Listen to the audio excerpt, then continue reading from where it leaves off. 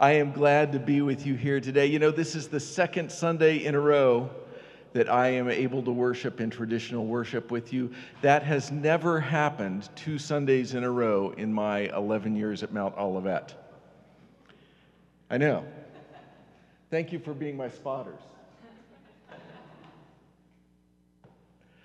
I love it when I see myself in Scripture.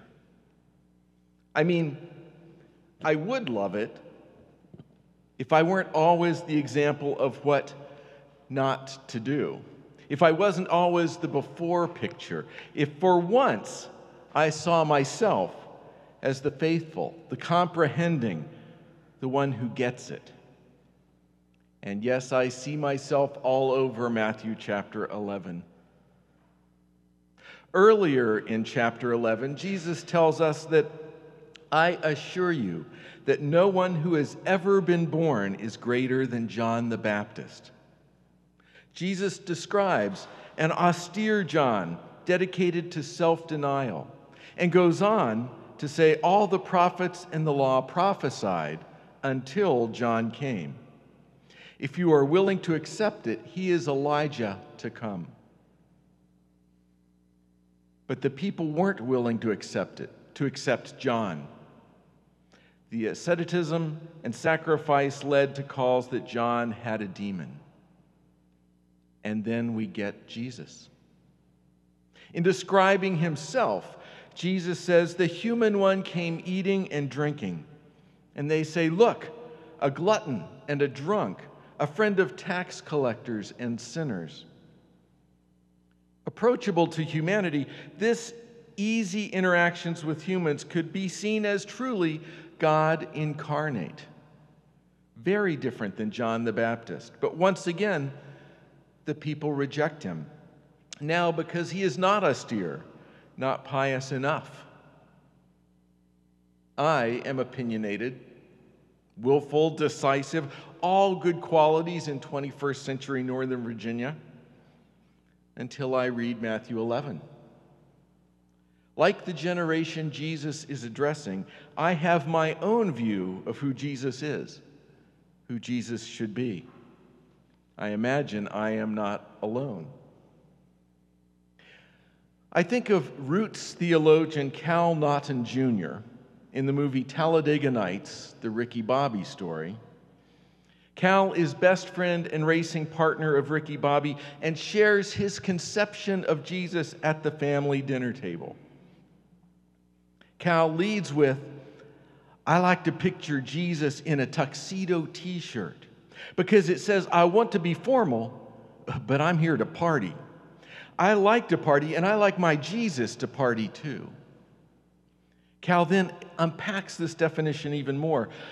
"I like to think of Jesus like with giant eagle's wings and sing and lead vocals for Lynyrd Skynyrd with like an angel band, and I'm in the front row."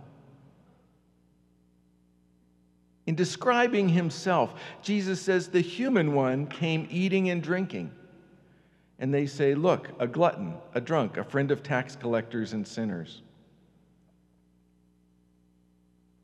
As theologian N.T. Wright notes in his excellent volume, Matthew for Everyone, people don't like the challenge, either of someone who points them to a different sort of life entirely, like John, or of someone who shows that God's love is breaking into the world in a new way, like a fresh breeze blowing through a garden and shaking old blossoms off the trees, like Jesus. I'm sure we each have a vision of Jesus. Perhaps you see surfer Jesus, whose portrait adorned churches throughout the nation for years. Perhaps you see a Jesus who is always polite and considerate, or a Jesus who passionately fights for justice and equality. Perhaps you see a Jesus singing lead vocals for Lynyrd Skynyrd. I must admit, it is too easy to see a Jesus who thinks like me, shares my values, likes the people I like. I can almost guarantee you that Jesus is not like me. Novelist Annie Lamott writes about this very topic in her memoir, Traveling Mercies, saying, "You can safely assume that you've created God in your own image when it turns out that God hates all the same people you do."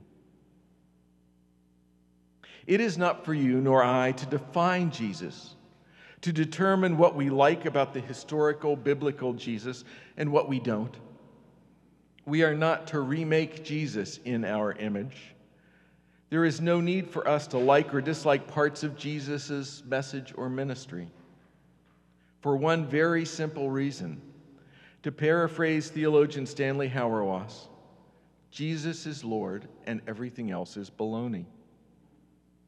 As one of the three persons of the Trinity, Jesus is God, and Jesus tells us, "My Father has handed all things over to me."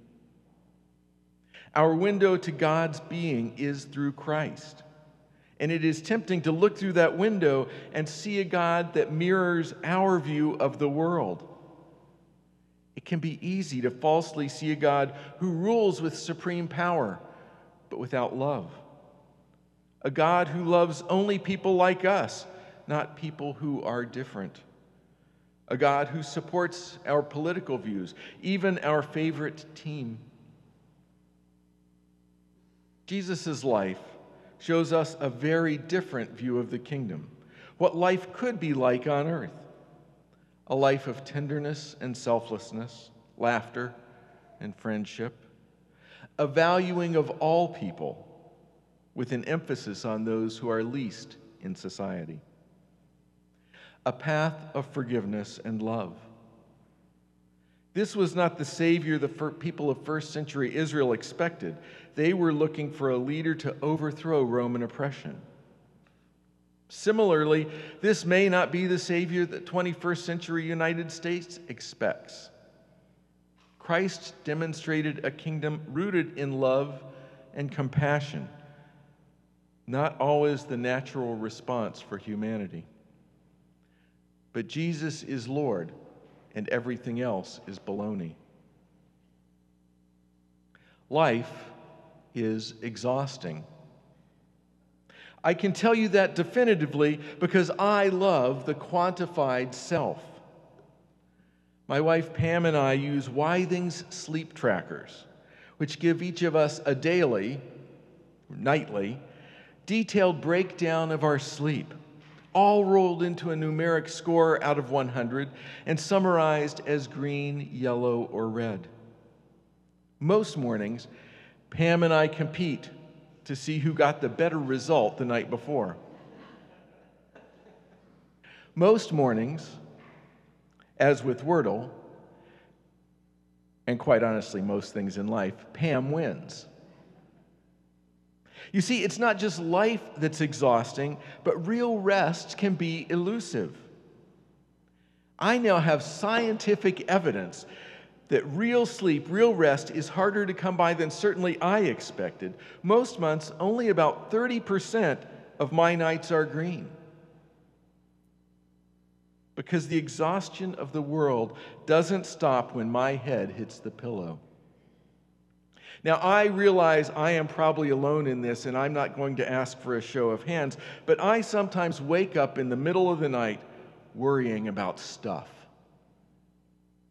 I worry about that stubborn project in my other job at Freddie Mac. I worry that people will realize that I am not the genius I appear to be.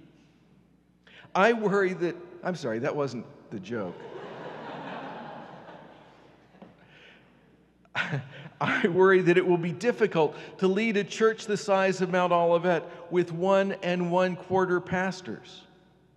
Sure, 1 1/4 pastors with degrees from UVA, but still.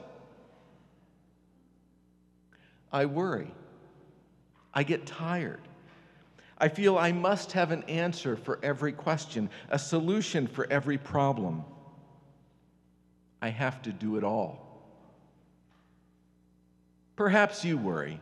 Perhaps you get tired. Perhaps you feel you must have an answer for every question, a solution for every problem.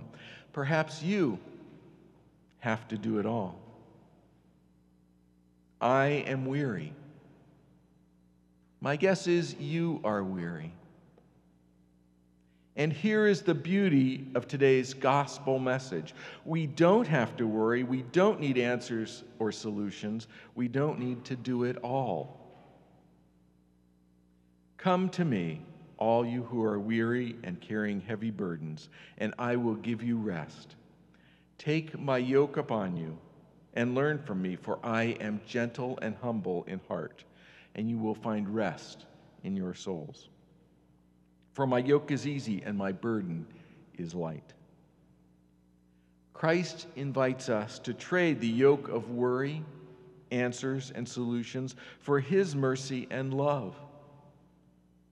His yoke is easy and his burden is light because he has already done the difficult work of securing our salvation with his own life, death, and resurrection. Christ has offered us grace, and with that grace comes peace.